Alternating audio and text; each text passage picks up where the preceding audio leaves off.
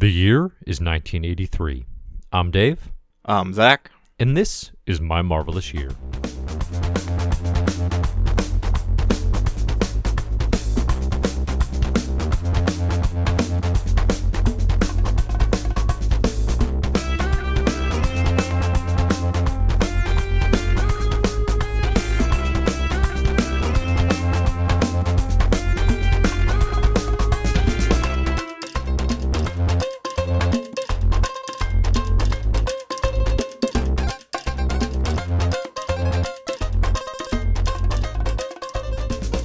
Hello, and welcome to My Marvelous Roger Stern, the only comic book reading club where we cover all of Roger Stern, from Roger to Stern. I'm Zach, the Roger Stern newbie, and alongside Roger Stern, founder and CEO of RogerSternHerald.com, we're going to be talking about some great comics today. Hey guys, it's Roger Stern here. Just wanted to say hello and welcome to all of my comics. I thought about that joke yesterday when I was reading these. Did it work? Was it good? Was it funny? Not as strong as my Roger Stern impersonation, which I've been working on for a long time. Now, critics may note I've never heard him speak before, so debatable how accurate it was. But you're right, I did not realize that this section of the My Marvelous Year reading list, as we go from Marvel Comics Origins to today, as I was putting it together, I didn't quite realize that we were doing all Roger Stern written issues, which is wild, across Amazing Spider-Man, across Avengers, and across Doctor Strange. Every issue Literally here every comic is written by the same creator, and they're all pretty strong.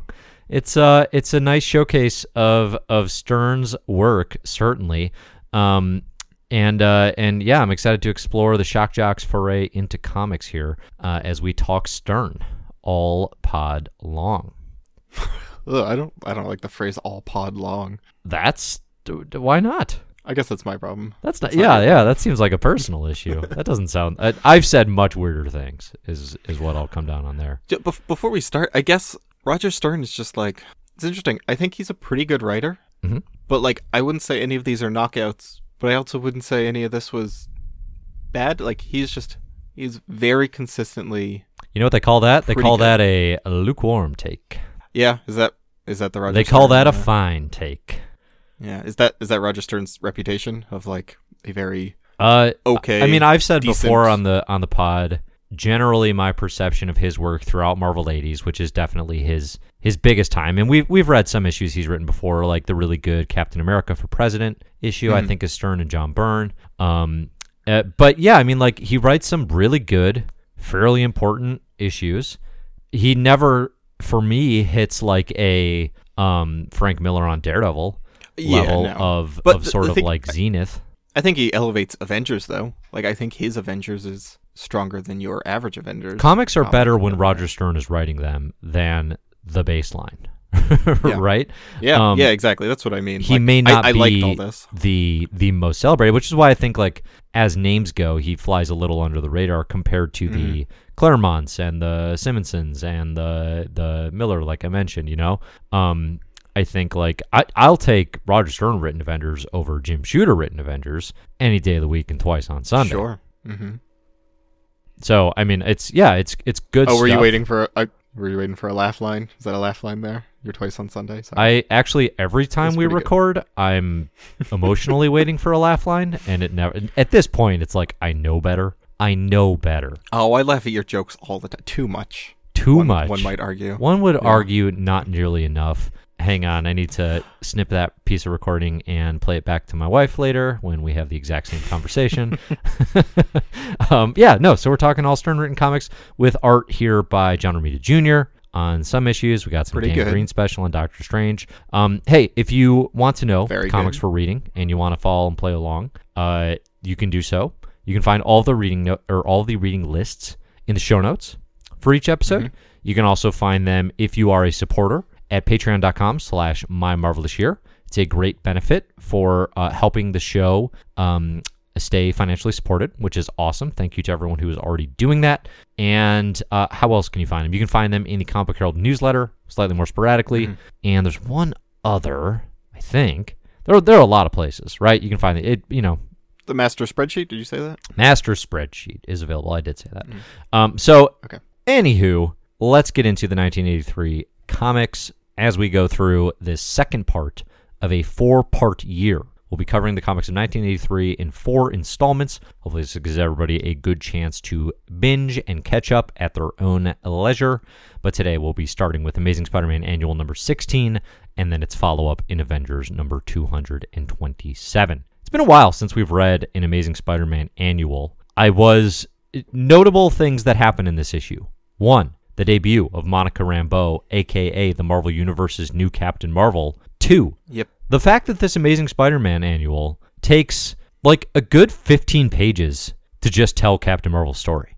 It's kind of mostly a unexpected. Captain Marvel issue, yeah. It really is. Yeah, it's weirdly her issue with Spider-Man in the background. Yeah. Yeah, right. So it's written by Roger Stern, art by John Romita Sr., interestingly, inks by John Romita Sr. I don't know how often they work together, but there's also a credit to their, not their wife, John Romita Sr.'s wife, and that she's a proud wife and mom this issue, which is kind of cool to have her daddies working on the same comic. Wait, no, is that not how people say that? No. Anywho, I'm saying that a lot because this issue's episode's off to a weird start. But this is the debut of Monica Rambeau. Great new character. Great new addition in the Marvel Universe. I like her a lot. Her origin is pretty standard, one unit of origin type storytelling. Yeah, her origin is a lot less interesting than she is. Yeah. Like, she's a fun character. And I feel like they flesh her out later in more interesting ways than, like, this origin. Does it matter? Does it come back?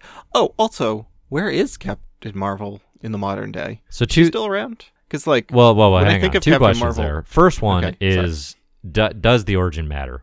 It matters insofar as it establishes a few details about Monica and her power set. So, like, the fact that she's from New Orleans is somewhat relevant.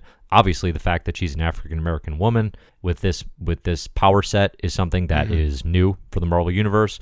And, at the comics line at this point in time. And also the fact that she, like, her powers develop as a result of basically a radio explosion that gives her, like, basically she can be radio waves or sound waves or light waves. Any electromagnetic energy. Okay. Right, so, right. Radio waves, X-rays. So she can travel at impossible speeds. At one point, the Avengers remark, like, she puts Quicksilver to shame type thing. And she's kind of got these godlike abilities, is the end result. Yeah. So, I mean, one of the coolest things about her that will get fleshed out as we go on, I don't know if we're going to read it in the club, is that she doesn't immediately...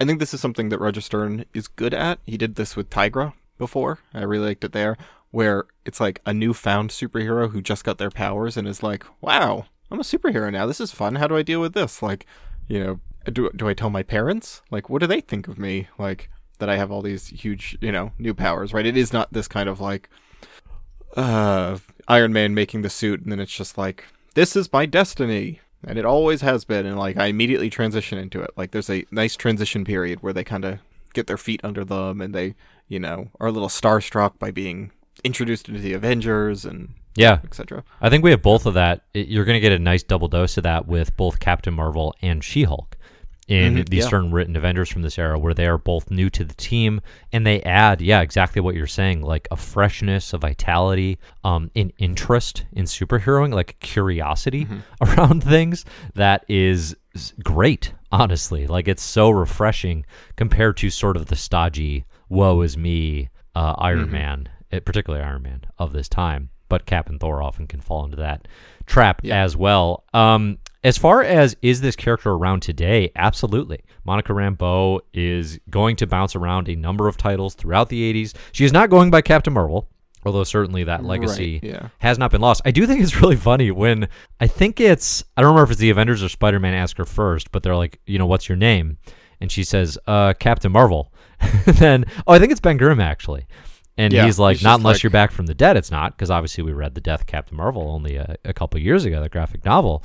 But she's like, was there already a Captain Marvel? Like, she just spotted up for that name with no awareness of the Marvel Kree Warrior. That's kind of a hilarious detail, if an impossible coincidence. It is slightly... It is one of the weirder things about her is, like, why is she named Captain Marvel? Do they just think that name has, like, cultural cachet?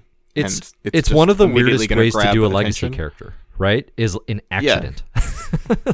Like, no similarities. Yeah, and it has nothing to do... Like, it's not his powers passed on to a new person. It's not... Has nothing to do with the old character. It's literally just the name. And the name comes from, like, when she saves a bunch of people on that oil rig that was exploding.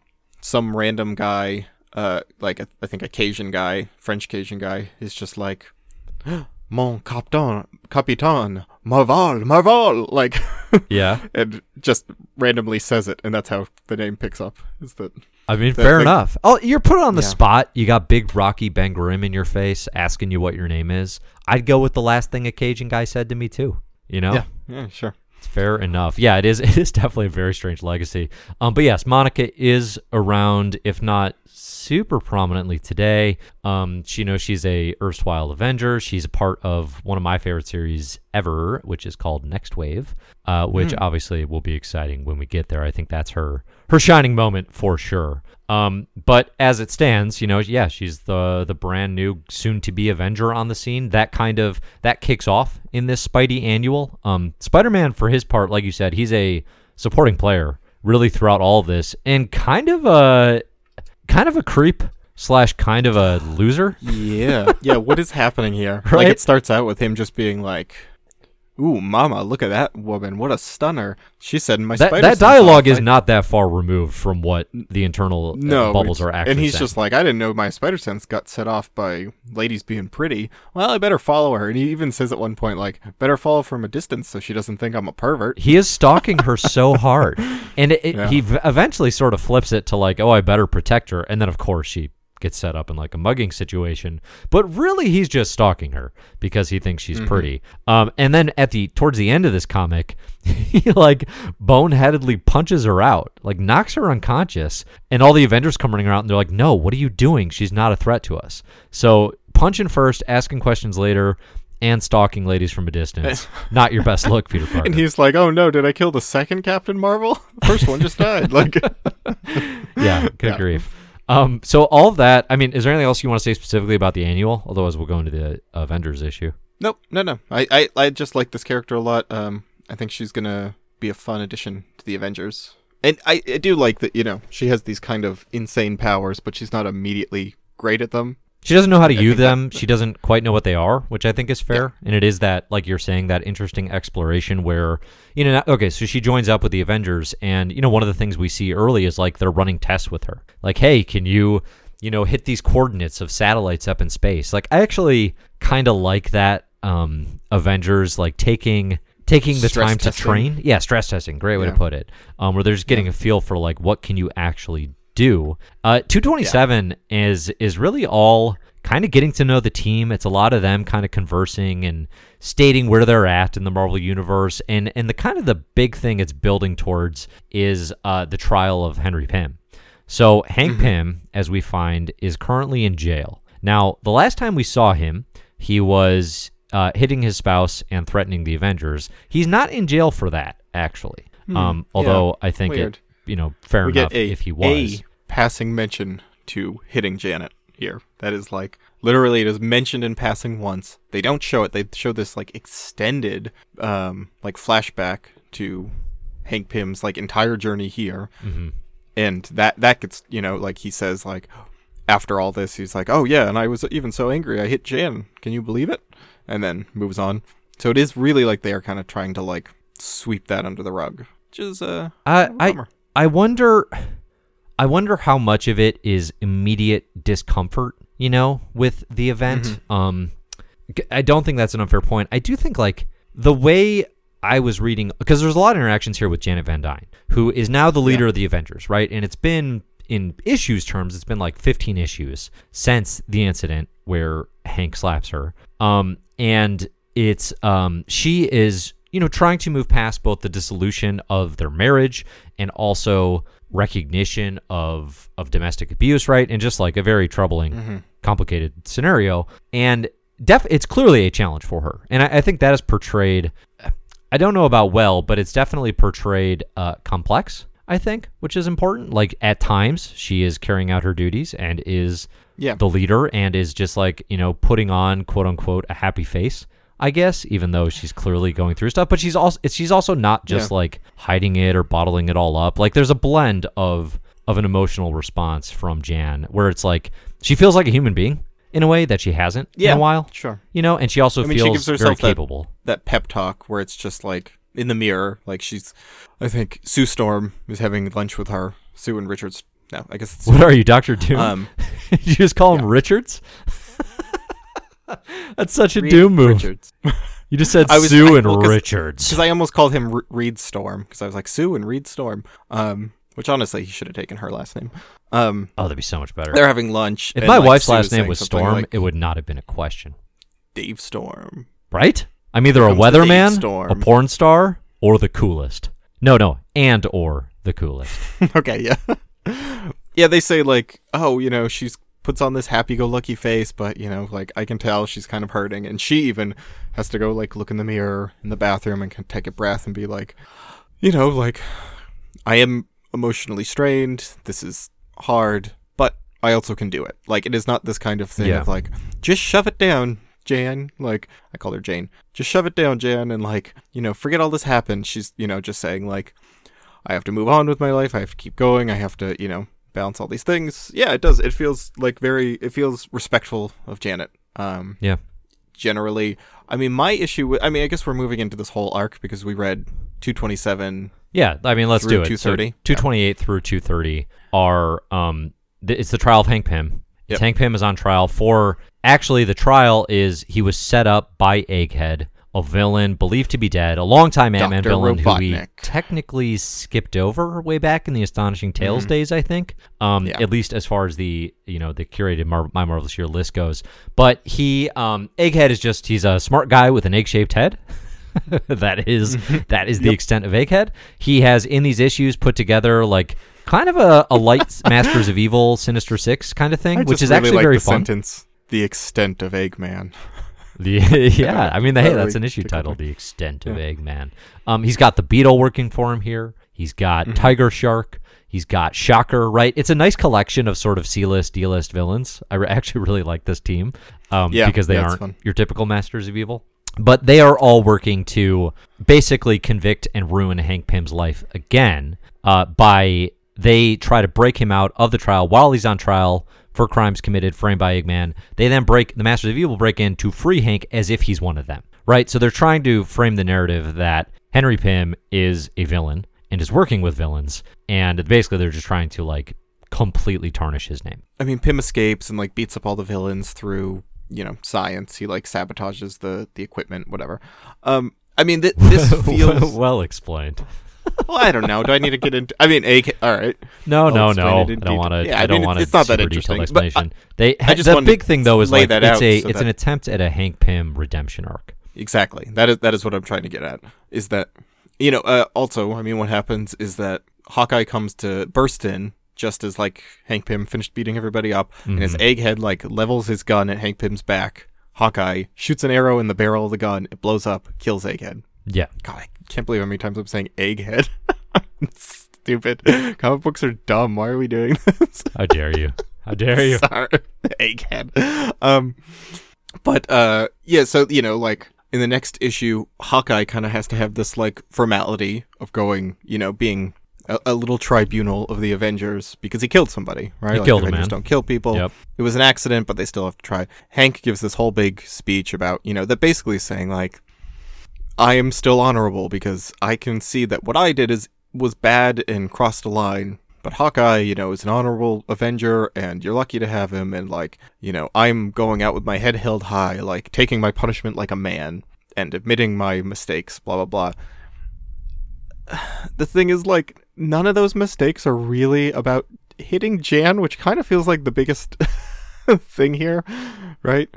Like, they don't really get into that, and it does just feel like a lot of, like... It's a part of it. I mean, he did also basically build an Ultron to attack the Avengers purposefully and was acting erratically and psychotic. So like he has a lot to apologize for. There is a thread here as well of Tony. It's an interesting thing where Stern clearly is taking the idea of a founding Avenger breaking bad. No, that's not right. A founding Avenger collapsing into this undignified sort of, unethical person.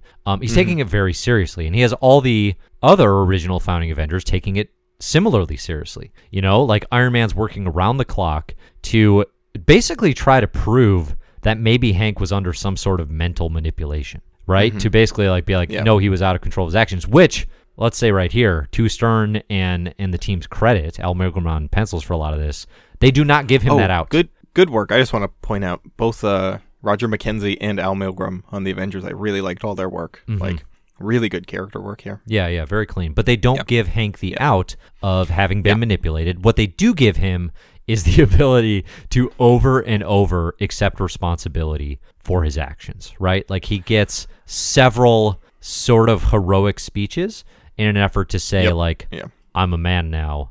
I made these mistakes and I own them, which is kind of what you want. Like if you did like Hank Pym at any point in time, as an Avenger, as a hero, whatever, like it is, I suppose, good to see him take responsibility for the mistakes he's made and the damage he's caused. The worst part of this, for me, is the very end, is the Avengers being like, and I think literally Captain America yelling after him. We can change the bylaws and make you an Avenger again, Hank. Like just after him, they're so willing to forgive what they all witnessed, in a way that is too fast and too clumsily handled.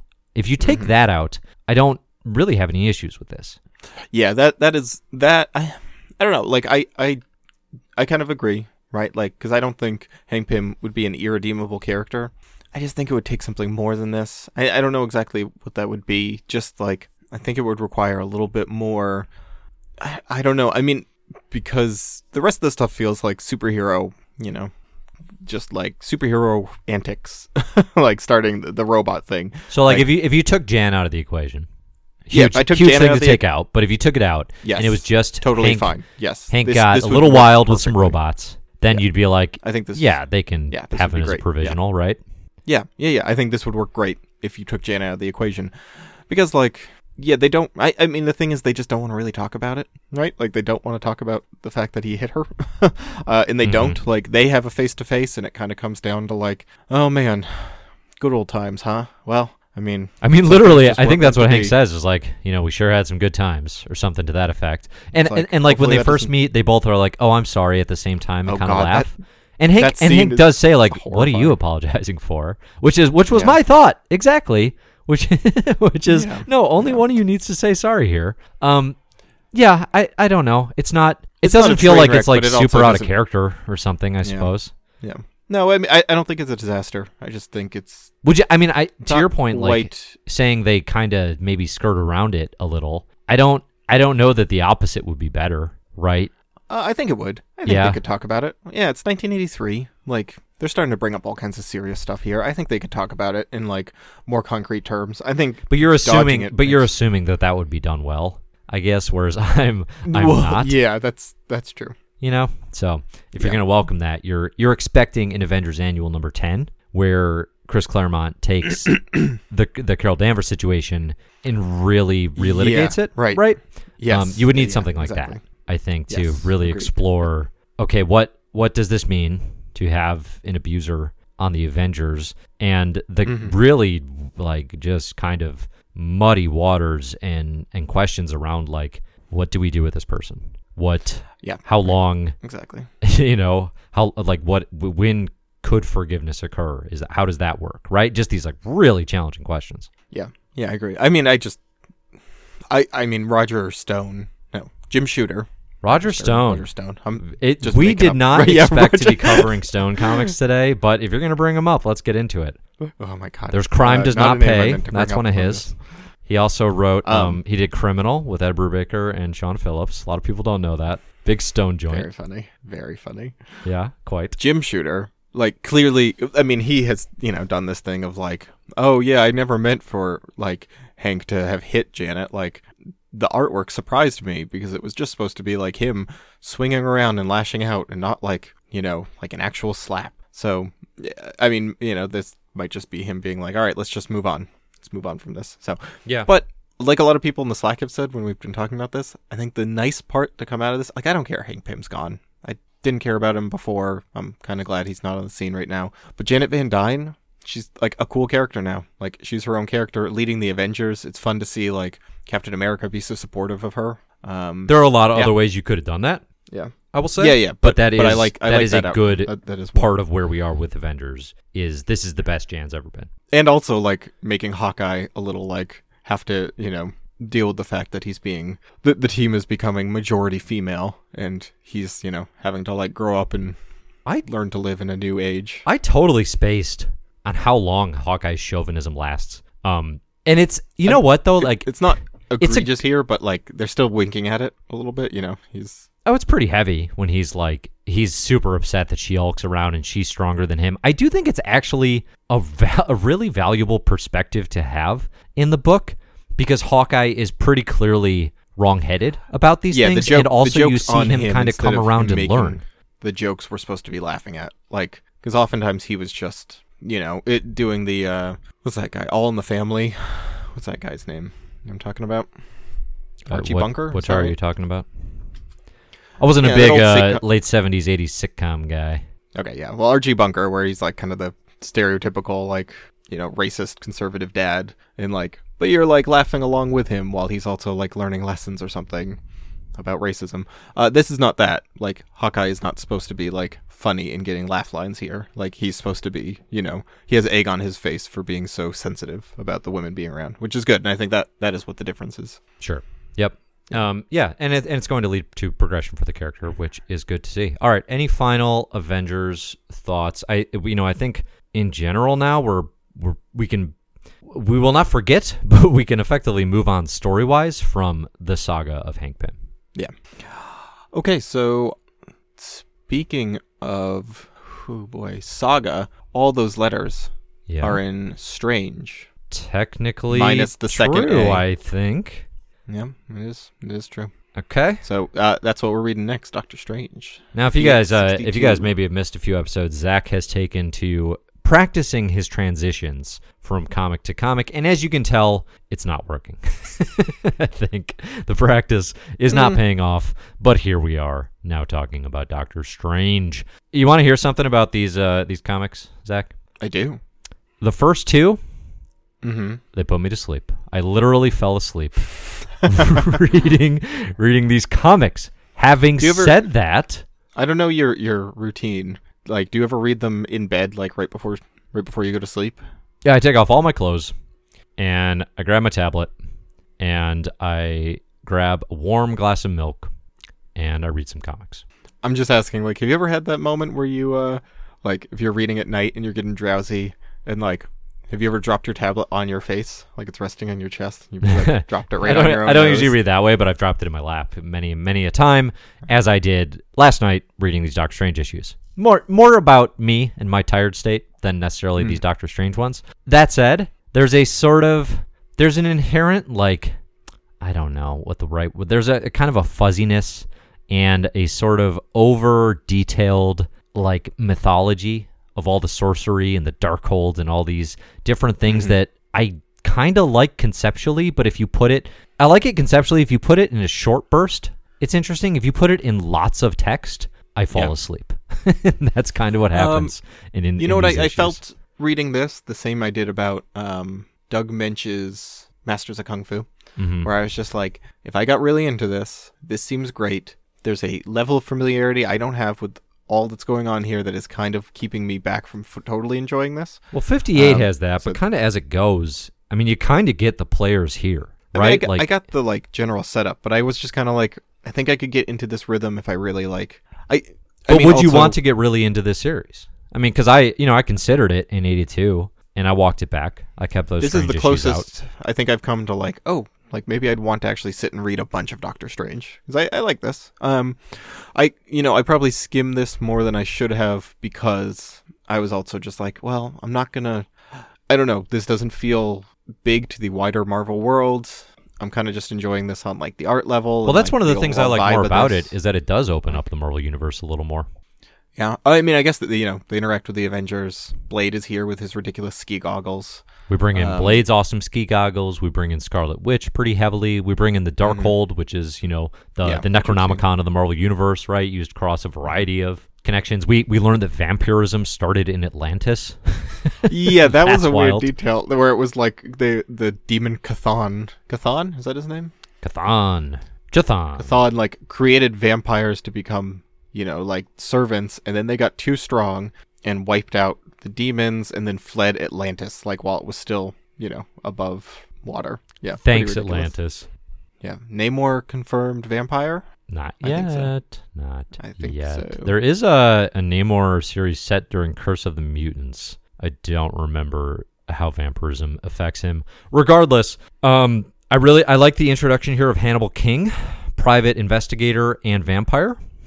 That's a cool new character. Flavor to him too. Yeah, a little cheerier, a little less. You know what I think? Something I like about this series that I think works is that there are a lot of other characters besides Doctor Strange, and a lot of them are kind of normal folk, or more normal, like everyday people, which I think is what lets this work a little bit better. Because Doctor Strange, I was just like, it's kind of a boring guy, right? Like, what is he besides good at magic? Like that's he's just the best at magic, which is why I think like, in the MCU personal life is, and the sort of post MCU comics version of him, it's like, oh, he's kind of sarcastic and he's kind of Tony Starky, right? And he's got a job now, like in modern Marvel comics. He's back to being a surgeon, which I think gives him a lot more like interesting personal life. Yeah. I mean, that is one of the challenges with Doctor Strange, and I think as I'm saying, that this put me to sleep. I don't intend it as insultingly as I might use that elsewhere, but I've read a lot of these Strange comics building up, and they're always middle of the road for me.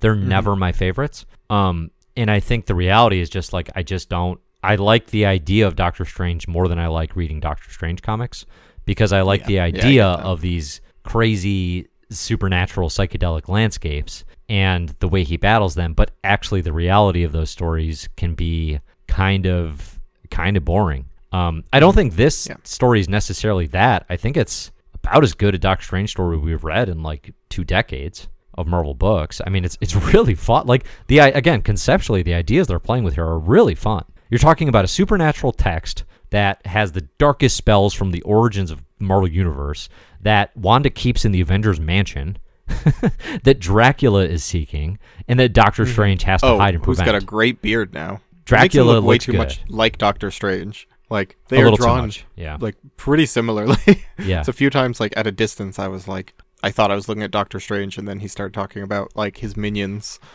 of the night or something, and I realized I was looking at Dracula. Yeah.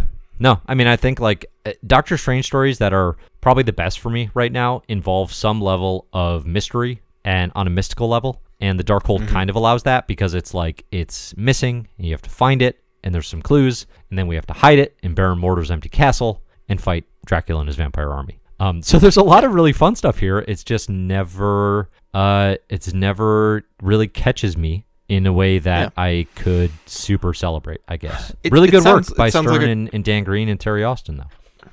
Yeah, I think like you and I might both feel similarly. I don't know if I want to speak for you, but that like our opinion of this maybe sounds like a cop-out, where it's just like, yeah, maybe it's just not for us. Like, because I can see people loving this. I can see people, like, if someone said, like, man, that's Doctor Strange Stern stuff from the 80s is just excellent, I'd be like, yeah, okay, I can't argue with that. It just didn't click with me in that way, I think it's a bit dense. Like, I do. I mean, my critique of it, if you love it, great. I'm good. That is how opinions of comics work. For my money, it doesn't have that excitement level that the best comics from this era have. Well, it doesn't have a saying, kinetic movement to it. Yeah, I guess that's fair. I am just saying, like, if you came to me and said, like, I love all these Stiltman comics, I could be like, well, I don't, and here's why you're wrong to love them. You would not have gotten that far in that sentence without a fistful of stilts coming your way. There was a really good Stiltman cover someone just shared in the Slack. That was very fun. Oh, I have a Stiltman question. David. Ooh, pulls up full. And answer. You must answer for this, Stiltman crime. Why is there so much Stiltman? And no joke answers. Like, seriously, why is there so much Stiltman at this point? Because people keep finding Stiltman issues. We've read a lot of them. Like, what other C-lister has this many appearances? Like, we have not seen Tiger Shark this many times. We haven't seen, I don't know, what's his name? The Absorbing Man, like, nearly as much. Or the Wrecker? Yeah. I mean, sometimes when you create a really excellent character, you want to put them in more stories because people like them. Joke answers. And then when people like something, you want to give them more of that so they keep liking what you're doing. I would say is the general way that works. Bad answer. I mean, no, it's honestly though, like I'm mocking your foolishness, but Stiltman is in a lot of comics because he's easy to gravitate to as you just think because he's like as a concept. So absurd, it's funny. Like, yeah, I mean, I don't know if like the sort of absurd irony would have hit people. Yeah, I'm probably a little bit, 2 decades later, and definitely that's only increased as time has passed. But there are like Golden Age villains that have goofy powers, or Silver Age villains with goofy powers are really appealing because they don't have the same level of menace as the serious ones.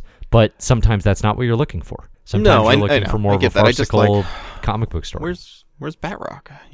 Batroc's in plenty of comics. We just saw him in Captain America. He's around. I just don't. I mean, maybe I have like confirmation bias because Stiltman's always being shoved in my face. Yeah, I mean, if you're literally looking for, hey, where are the C and D list characters in relatively unimportant stories? That is the exact opposite of what my and I guess like unless I've got an entire club of buffoons dedicated to like making sure that I see every single appearance to like cause me physical pain, then I wouldn't see those. Yeah, good job, club. I would say if you're interested in making Zach look similarly foolish, you can go over to patreon.com/mymarvelousyear and tell him some Stiltman comics that you enjoy.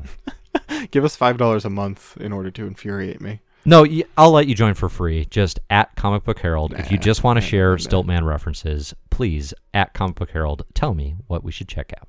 Okay, speaking of infuriating, no, that doesn't work. Speaking of... Good transitions are like when you walk them back. And like, I got one. Sure. Speaking of goblins, which is what I call all our Patreon backers. There we go. Oh, wait. Before Amazing Spider-Man, enter the Hobgoblin. Yes. Before we do Hobgoblin, I do want to call out Doctor Strange does a really weird thing where it is a consecutive story from 58 through 62, but then 62 switches to artist Steve Leialoha, and the cover's by him as well. And it's a not jarring, but like a very noticeable shift in art. That it is a bit weird. I'm glad you brought that up because I really like Leialoha's work here. He's doing like some real painterly stuff occasionally. Like he intersperses. It reminds me of well, I'm not gonna be able to say that. I'm reading the Rebirth era Detective Comics. Okay, yeah. And I don't know if you know off the top of your head. The writer is James Tynion IV. I don't know the artist off the top of my head. Yeah, I'll look it up. But like he also does something where like he's got one style for like 90% of the art there, and then every once in a while he just like will have a portrait and it looks like it's drawn with like watercolors. Yeah. Or something mixed in. It is just a second, I just want to say that name. No, it's Eddie Barrows. Eddie Barrows. And it's kind of like I don't know, it's got that weird feeling of like I kind of wish the story was all done this way now.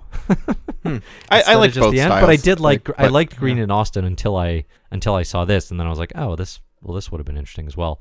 Regardless, it's and plus I should mention too, if you were into the Tomb of Dracula stuff we did in the Gene Colan drawn stuff, definitely check out these issues because they follow up on that pretty nicely. Yeah, I think the art here is great. Like I really liked all the art here.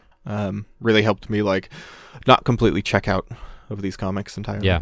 Oh, also, hey, write to us, mymarvelousyear@gmail.com. Those of you who really love Doctor Strange, hit me with the This'll Make You Love Doctor Strange comics. Don't send me The Oath. I know about The Oath. I've read The Oath. It's great. I love it. Hit me with some under the radar stuff. All right? I want to hear from the strange heads out there. You know what I'm saying? People are strange. What is the Oath is from 2007. Those guys. Are you liking Surgeon Supreme? I haven't touched it. Oh, it's fun. I liked it so far. I've read like 3 or 4 issues, and then they've got the like Strange Academy thing. If you liked it, yeah.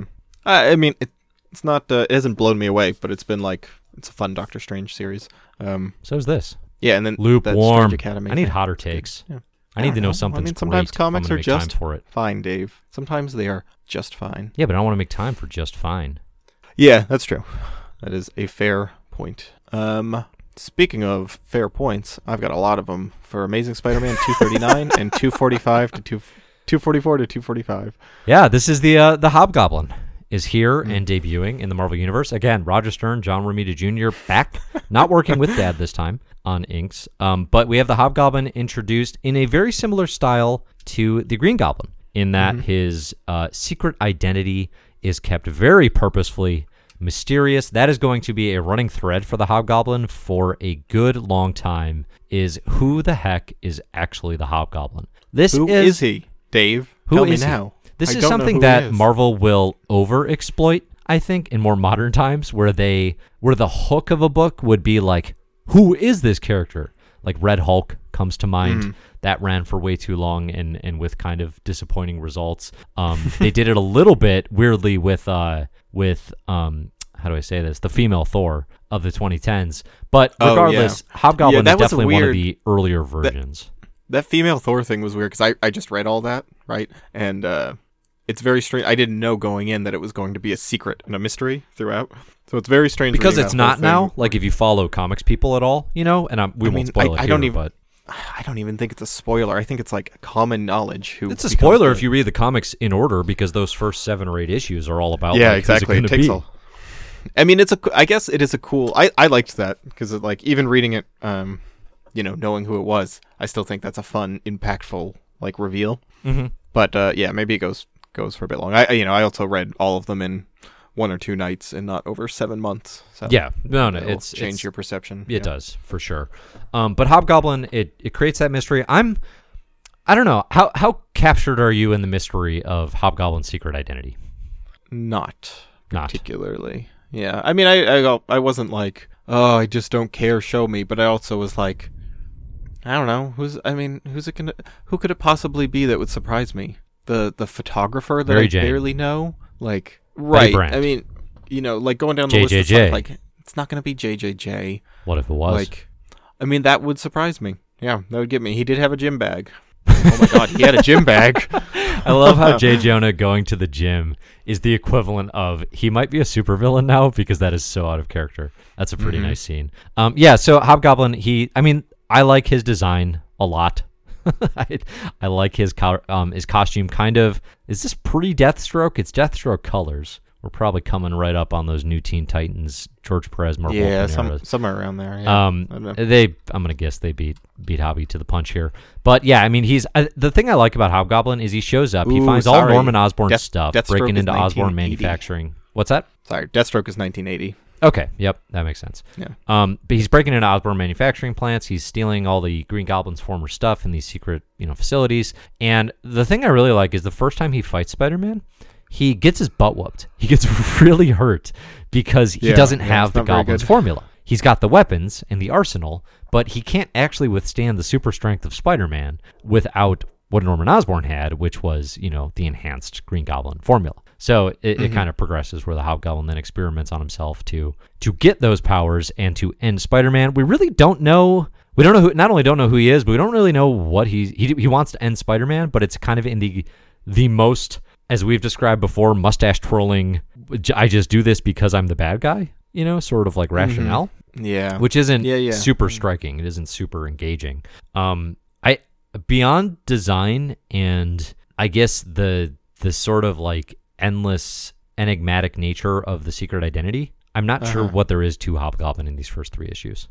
Yeah. I mean, the thing is, like, Roger Stern just kind of writes a well-paced enough comic that I wasn't, like, miserable reading through this because there's enough other Peter Parker stuff going on that kept me entertained. But yes, you're right. Like, because at the end here, they do this thing where it's like, whoever the actual Hobgoblin is, had a test subject of some guy, Lefty Donovan, and, like, he gets the Hobgoblin's strength and gets all disfigured, and then I think like he fights Peter Parker and then he dies, like, because his glider crashes. But like Spider-Man knows that it's not actually the I don't remember how he knows that, but he's like, this is not the glider explodes. because there's a secret hobgoblin behind the scenes who is watching this, sort of fake hobgoblin, and the issue ends, 245 ends with him saying, he put Lance Donovan under post-hypnotic suggestion, and basically he was just carrying out the true hobgoblin's orders. I took that to mean, and I was not reading super closely, that he blew up his glider. Yeah, I mean, Spider-Man knew somehow. I don't remember. Spider-Man, he was looking at Lefty Donovan, and he was like, he realized that, this was not the real hobgoblin. Anyway, I think that's the most interesting part. That we're not quite there. Yeah. I was just gonna say we're not quite there, but I do like the outsourcing of the hobgoblin role is going to become a really fun component of this. I think where you have the true hobgoblin, like basically being like, I'm not actually going to risk my life and limb fighting Spider-Man, but I will send out a fake hobgoblin in my place, and then as a result, you have this sort of endless, wait, who is he actually? Mystery. I actually like that idea. We don't really have like a franchised supervillain yet. Yeah, right. I mean, I can't believe we've been talking about this for so long because we are missing the most important part. It's been like 3 minutes. I know, but we have gone this long without talking about the most important part of these issues. Is it Peter Parker's butt? Oh no, that is. He takes a real naked shower. Yeah. That's pretty funny. Not a never nude. Can confirm. Yeah. No, that smooch with Felicia Hardy. I like me some Black Cat Spider-Man romance. Like that. Isn't she like in a coma throughout all this? Yeah. Is that bad? Is that bad? They smooch when she's in a coma? Oh, no, she's no. Or no, your no, kinks. Good, no. I think that one would be okay to kink shame. No, she's in the hospital, but I don't think she's in a coma. Like they smooch. She's awake during the smooch. I think. God, I hope so. I hope I didn't misread that. Okay. No, you're probably right. You're probably right. Yeah, no. It's like the opening of one of these issues, and then someone comes in and is like, she needs her rest. And he he scurries through the hospital scaring everybody. And he goes and visits Madam Web in the hospital, which is a nice follow-up to the Juggernaut issues. And she supposedly has lost her memory, but there's a little hint that maybe she still has her powers and knows who he is. Right. Because she makes him turn on the radio just in time to hear that the Hobgoblin's attacking, and she gets a cute little Madam Web smirk. I will mention, if you are interested in what's going on with the Black Cat, you can find her relationship with Spider-Man developing in the pages of Peter Parker, the Spectacular Spider-Man. There are a handful of pretty interesting issues that I came very close to putting in the 1984 list that I'm probably not actually going to pull the trigger on, but that'd be issue 9, basically issue 90 through 100. There's some really good Black Cat, Spider-Man, Kingpin stuff that is interesting if you're a super Spidey fan. So consider checking that out. Yeah. I like me Black Cat and Spidey. Also, the only thing that could have made this issue better, literally the only thing, he also smooched Madam Web. I want more smooches in these comics. You've been saying for a long time Spider-Man does not get enough smoochies, and I think I would agree, probably in part because he gets set up on dates with women he has proposed to and been rejected by. Oof, that is not the best idea. John Romita Jr.'s artwork on Peter Parker's face in that scene is incredible. The rictus smile that he keeps, and just tight, him just staring straight ahead, trying to remain completely expressionless, I guess, during that whole dinner while Aunt May, while Mary Jane, little Freudian troubles slip there. Ooh, gross. While Mary Jane is like, so Tiger, how's it been going? Hey Tiger, what are you up to? Which is just so weird because it's just why is she? Why does she? Peter, let's clarify. Peter had proposed to MJ. She said no, and Betty Leeds, Betty Brant, married to Ned Leeds. They invite both MJ and Peter out to dinner with them, setting them up on arguably the most awkward possible double date. Yeah, it's not two people that you just think will be good together. It's two people who came close to getting engaged and then broke up. What do you think is going to happen, Betty? Yeah. Wild decision by Betty Leeds. We should have leaded with that, if you know what I'm saying. Good pun. I liked that. Did you mean to do Leeds. that? Did I mean to do that? No, Zach. I just have extreme trouble with tenses. You know this about me. It's a condition. It's good. I was impressed. That was one of those puns that you don't laugh at, but you do you're impressed by. You know what I mean? My little son Von Doom Busing has taken to when I suggest we do something with toys that he likes, he says, "That's a great idea, Dad." And his tone is exactly the same way So- you respond when I have either a good pun or a joke that actually makes you laugh. Just dripping with sarcasm and disdain. Yes, but one makes me smile and one infuriates me. Very, very opposite ends of the spectrum. Yeah, your son drives me crazy too. Drives me crazy. All right, we're clearly at that point in the show where we are done with the comics. Thanks for listening, everybody. My Marvelous Year is brought to you by patreon.com/mymarvelousyear. If you're interested in supporting the show, you can go on over there and check out the cool benefits you can get. If you like the show and you made it this far, please consider rating and reviewing on iTunes. It helps us an awful lot. And give us a fair review. Say how much you like me. Say how much Zach bothers you. Say how much you like Stiltman, right? Those sorts of things. Like, be honest, right? Be critical. And, hopefully give us 5 stars. Zach, anything you want to plug? Nope. I just want to point out, next episode, we got some exciting stuff. We got the best and basically only good Black Widow story we've had so far. Yeah, I would say, besides like her showing up in Daredevil. We are reading the beginning of Walt Simonson's Thor. Yeah, boy. Next year, which is very exciting, and the some pretty interesting Fantastic Four stuff. Yes, Fantastic indeed. Four issues that I remember really liking. So we'll see. I mean, and that are coming up in references to the build to 2020 Empire over at really? Marvel Comics. Okay. Oh yeah, relevant stuff. Cool. So that'll be a whole lot of fun. So stay tuned to My Marvelous Year. We will be coming to you live every Monday morning. Drop a new episode. And music for the show is by Disasterpiece. Thanks, Disasterpiece. Otherwise, we will see you next year. See you next year.